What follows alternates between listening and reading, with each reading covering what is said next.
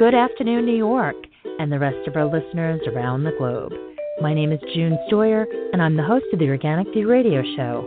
Our podcast is available on iTunes, Zune, and you can also visit our website at www.theorganicview.com. If you'd like to be on the show or would like to find out about sponsorship opportunities, please contact us at questions@theorganicview.com. Today's show is sponsored by Eden Foods, the most trusted name in certified organic clean food. When you shop online at EdenFoods.com, enter the coupon code ORGVIEW to receive 20% off any regularly priced items, excluding cases. For other promotional offers, please visit theorganicview.com's website. And don't forget to check out our contest section. On today's show, Tom and I are going to continue the discussion about the lawsuit filed against EPA by Center for Food Safety and how it is now being left up to the individual states to take further action. Also, we have some surprising news to discuss concerning GMOs in Colorado. First, I'd like to welcome to the show my co-host, Colorado beekeeper, Mr. Tom Theobald. Hello, Tom. Hello, Joan. It's a cool morning in Colorado, and we're bracing for our first blast of Arctic air, below zero weather. Welcome to winter.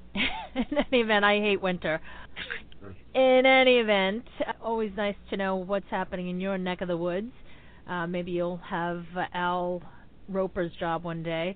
Well, this has some practical implications because we're seeing a lot of colonies of bees going into the winter underpopulated, and that makes them much less resilient when the temperature drops. The cold just penetrates right through the cluster. So the concern is that this severe cold is going to take out many of the struggling colonies and add considerably to the winter losses. Yeah, it's always tough, especially this time of the year, and just dreading what the spring is going to bring forth is something that I'm sure gives you knots in your stomach. I know a lot of folks have been writing about their concerns, whether or not their bees will survive the winter. Thanks for sharing that.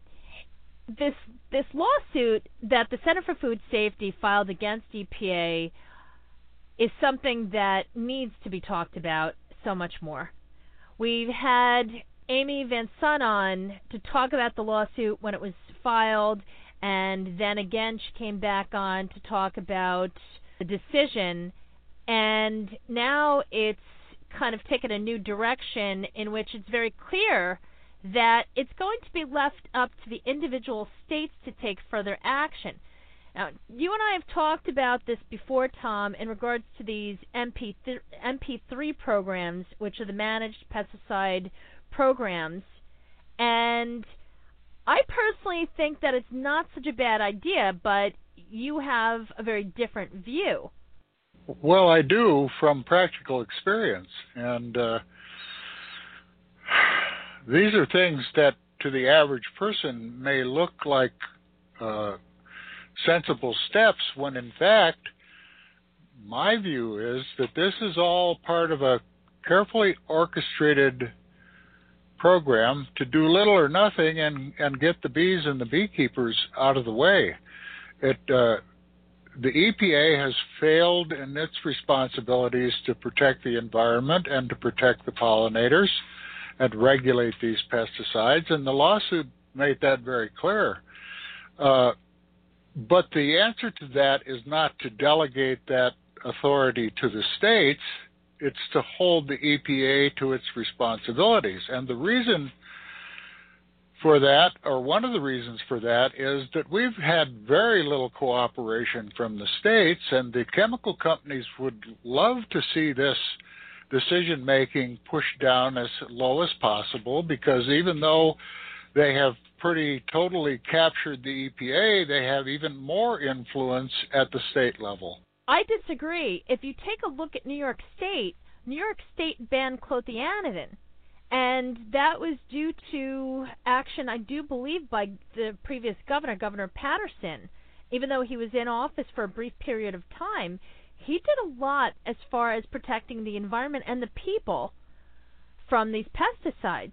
However, I understand that that's a unique situation, but I really think that at least we have a chance of getting more done than we do at the federal level. EPA has done nothing. We've seen this time and time again. And with Obama's memorandums, that's also proven to be worthless.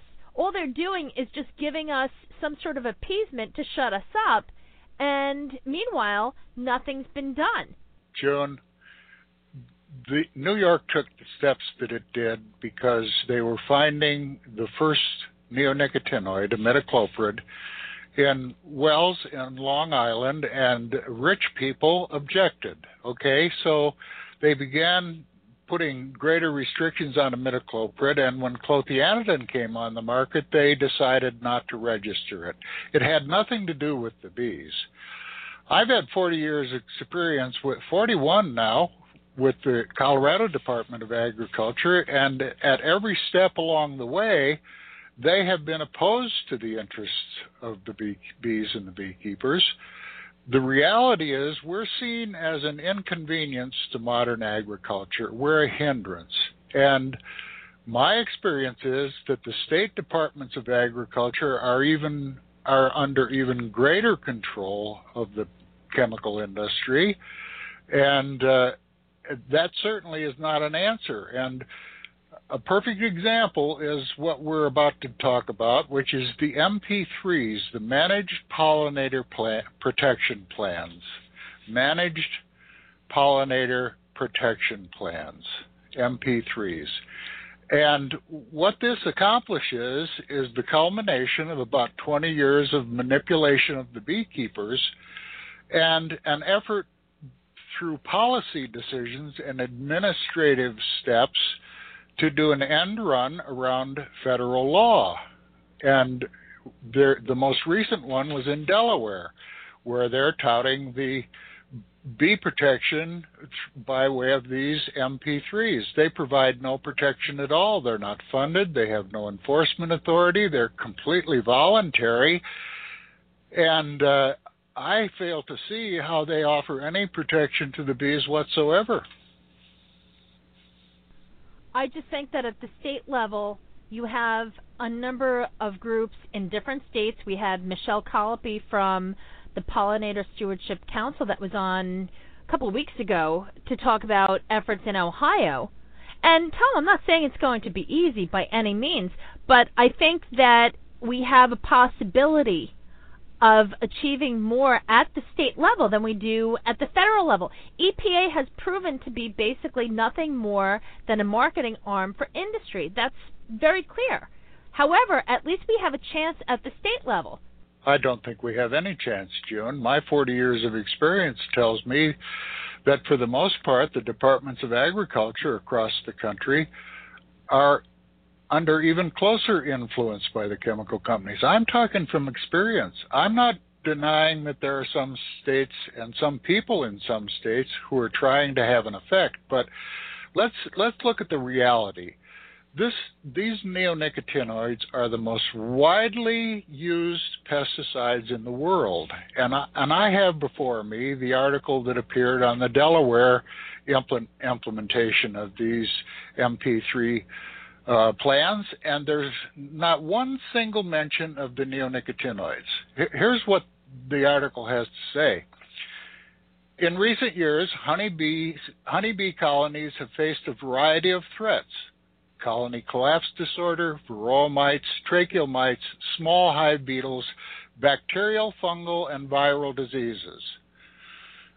In addition, there is a decline in quality forage, the flowering plants that bees depend upon for both nectar and pollen. The major player here, for anyone who's paying attention, are these pesticides.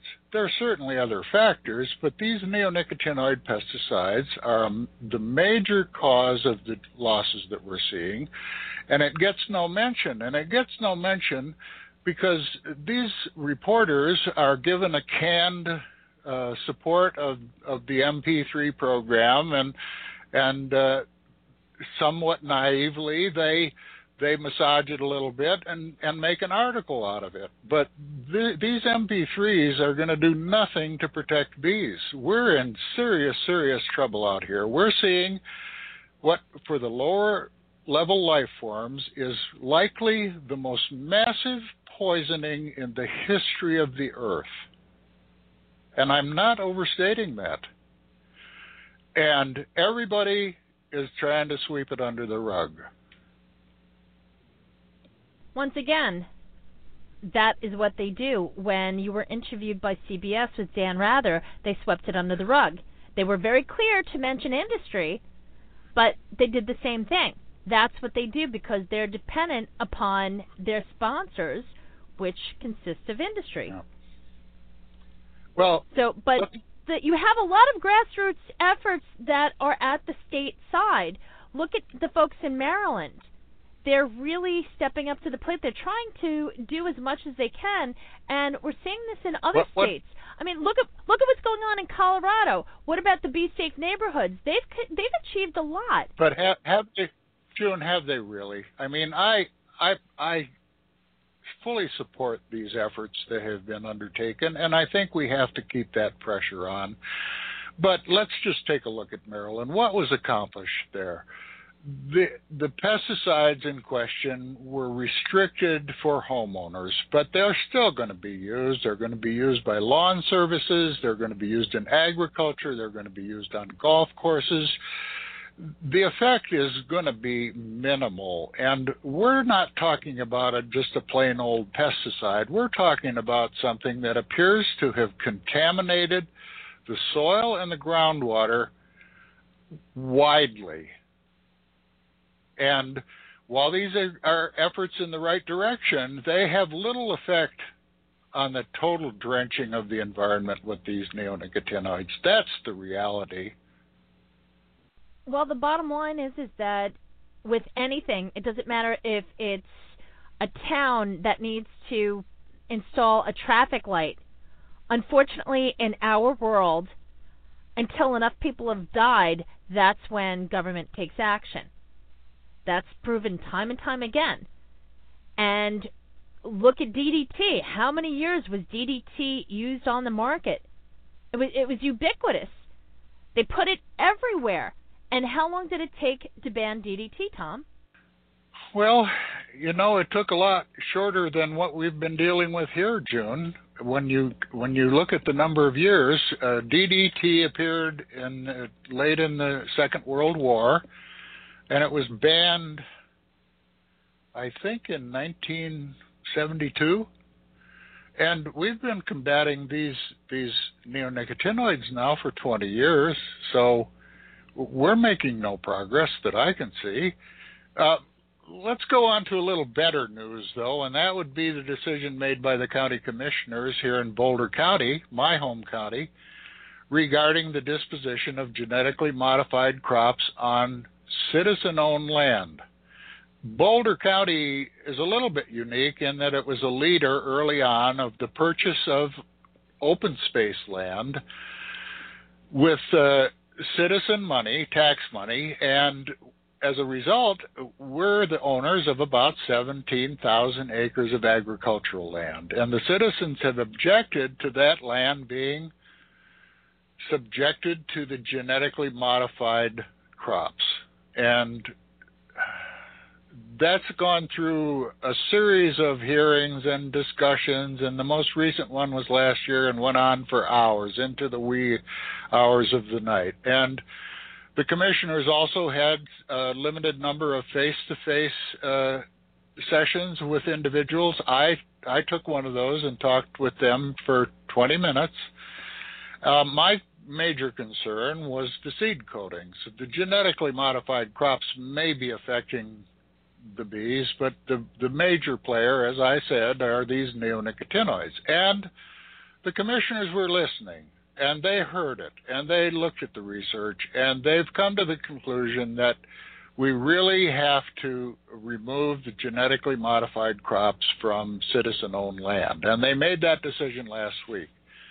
And that's huge. Well, that is huge news. Well, it's still a little vague because I have yet to find what specifically that means. And they're talking about a 3 to 5 year phasing out, 3 years for corn and 5 years for sugar beets. And that those 3 to 5 years may be the death sentence for many, many of the lower level life forms. It's just Agreed. People don't seem to grasp the enormity of this poisoning, and I think we have to phase it out, but we have to get moving here. This has gone on for 20 years, and the beekeeping industry and the other pollinators and many other life forms are on the ropes. So while it's good news, it's also concerning that this just seems to drag out and drag out and drag out. Once again, until enough people have died, then they'll take action. But at least this is a step in the right direction. Several years back, I remember having one of the commissioners from Boulder on the show, and that was a very interesting conversation, but it was nowhere near the decision that they've rendered, last night. They had really no idea what was going on as far as what the impact would be as far as pollinators. So this is, I think, very good news. It's a very big step in the right direction. And also, Tom, I just want to point out one thing. I don't know about the supermarkets in Colorado, but here in New York, I was really surprised to see how many products on the shelf are now not only organic, but are GMO-free. And that's throughout the store. It used to be that it was a little small section in the store, usually where they sold the health food and the vitamins and all that, where you would find organic and GMO-free. Now, it's ubiquitous throughout the store, and I think that says a lot. It says a lot about what society wants. It says a lot about how industry doesn't have necessarily a choice when it comes to the people, what they want. So I think it really does boil down to the public being more vocal about the neonicotinoid pesticides. Industry is spending millions of dollars promoting these chemicals, trying to say that their main concern is the health and the safety of not only honeybees, but of the pollinators in general. And we know that to be a complete falsehood. But the bottom line is the power is with the people. Well, all of these are steps in the right direction, and I hesitate to be critical of these, but we should have been making some of these decisions 10 years ago. If our objective was to have a healthy beekeeping industry, we're in serious trouble, and we need to get moving. Well, Tom, it may be the end of 2016, but I think things are looking up as far as the direction we need to take. I think the news from Boulder is a very big step, and it will influence other communities to do the same. Tom, thanks so much for joining me today. Thank you too, June. It's been a pleasure. And folks, tune in each week as Tom and I continue the discussion. Thank you for tuning in. This has been June Stoyer with the Organic View Radio Show. Have a great afternoon.